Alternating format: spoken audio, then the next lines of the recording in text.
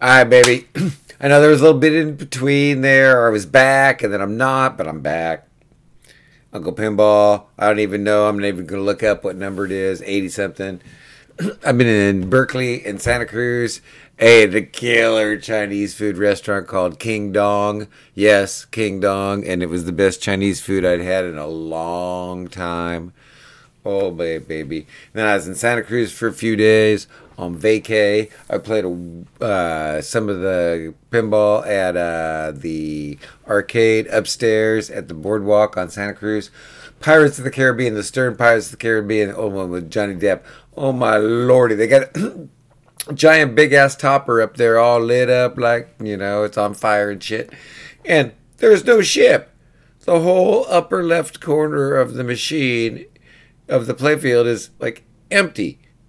I'm like, what? Anyway, it was kind of an atrocity. But the same machines are there forever with the low replay scores. So you can get replays really easy on stuff like Tron and what was the one next to me? Walking Dead. The dude next to me was flipping on Walking Dead. And he said he was a volunteer at Banning. Right, he noticed that pinball shirt and hat and stuff, and like said he was a tech in Banning. Wonder if he's on this here, website in Pinside and whatnot. Anyway, few update things to do. I finally had a breakthrough on that damn flip flop with the unending score motor, and sure enough. My homie online, Howard, was money. He kept hounding me to check the 18 switches that control the coil that closes the reset relay. And I kept swearing up and down, no. I checked them all. So I went back and did the whole putting a little business card thing, called it carding it, from my days at the liquor store. Carded all 18 of those MFers in. Sure enough, it's still running. I'm like, no. So I start looking at them one by one, checking continuity across the... no. What I do first is it's running. I'm going, fuck. And then so I pull the Jones plug to the back box. And that gives power to all that, and it stops. So it's got to be one of the 16 zero position switches, right, on the score reels. So now I'm like, wait, they're all carded. How could it still be running? So I go down the line one by one, visually inspecting them, prying them apart, checking, blah, blah, blah. I get to the last one, the 16th one on the fourth player or whatever. On the backside, it's probably third player, I think. Probably.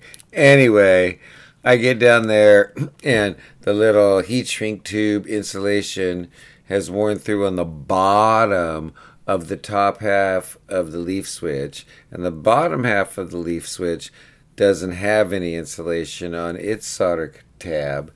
And so we've got a short. And so boom, now we don't have an ending score motor. Now we got some other issues. Now that we can actually play the machine a little bit, we've got a sticky player mech, and we've got a few other issues. But now we can actually start, getting the machine to play, because that damn score motor ain't going over and over. So that's a beautiful thing. And because of Howard hounding me and me pouring over goddamn schematics and whatnot, I went back and dug back in to my Marsh Trek. Oh, that winch, that Vixen has just been... Anyway, it's been literally a year and a half that, sitting there, and then I'd get a frenzy on it, and then sitting there for months and months, and I'd get a frenzy on it. You push the credit button, nothing. So I'm like looking at the credit button, following the schematic, boom. It's got to go through the relay. Sure enough, no, it's not really a connection or anything. There's just a tiniest little fraction on the bottom switch on the reset relay that comes from the credit button. I finally found that sucker. Get it to start. We still got, reset the The bonus relay still has reset issues. I got to still reset that by hand. So I got to figure I still got a wire hanging on the score motor because this guy was one of those that sprayed WD-40 in there, every time it didn't start. And that's why it would start after a while. If you sprayed enough WD-40 there, that switch was just gapped enough. It's supposed to be normally closed, but it gapped just enough that if he sprayed enough WD-40 in there, that sucker would, conduct enough to start the damn machine.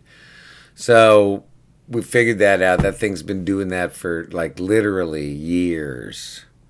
So now I can start fixing the bonus unit issue and tracking down where that wire goes on the score motor back to the bonus unit reset, increment, the decrement, as it counts you down. That's your out hole. But that was a big breakthrough. We had a double breakthrough in what was it, the same day? Anyway, I'm living large right there. So then I go on vacation, come back. I still got to fix up both of them. But the marsh trucking's still going back burner for a while. I got to go hit that kid's flip-flop pretty soon. But what we got coming down the pipe is even huger, is the whole thing that our brother at Dry Paint on Pinside has got going at his place up there in Concord, the Flipper Room. At the Flipper Room on Instagram. Oh, my lordy. Pinheads are jonesing. Pinheads are jonesing for an event of any kind. It's going to be so large and so in charge. We're going to be seeing like a Hot Wheels. We're going to be seeing an Ultraman. We're going to be seeing your Mandalorian or whatever. I don't give a shit about that one. But Ice Fever. We got three or four homebrews. We got my brother Jimmy Bovenzi's R Crumb re-theme. We've got the weed one and the beer one with the tap in the back. I'm thinking about bringing my Trident that has the Arduino with the modes and the sounds. It's going to be a throwdown. 2 food trucks, a DJ. Oh my lordy, everybody's bringing stuff.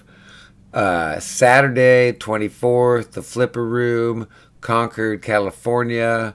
If you're a NorCal homie, or if you're within, it's going to take me, what is that for me? 3.5 hour drive, I think it is. Anyway, if you're that close or whatever, baby, you need to come see. Everybody's jonesing for Pinhead love.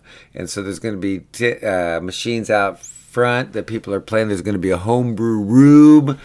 His machines inside will be on coin drop per usual on a Saturday night. We're going till 10 o'clock. What's that? I think it starts at 9. I can't remember. I'll look it up. But anyway, we're going to be there rolling all damn day till 10 o'clock, baby. So, pinball, we're back, baby.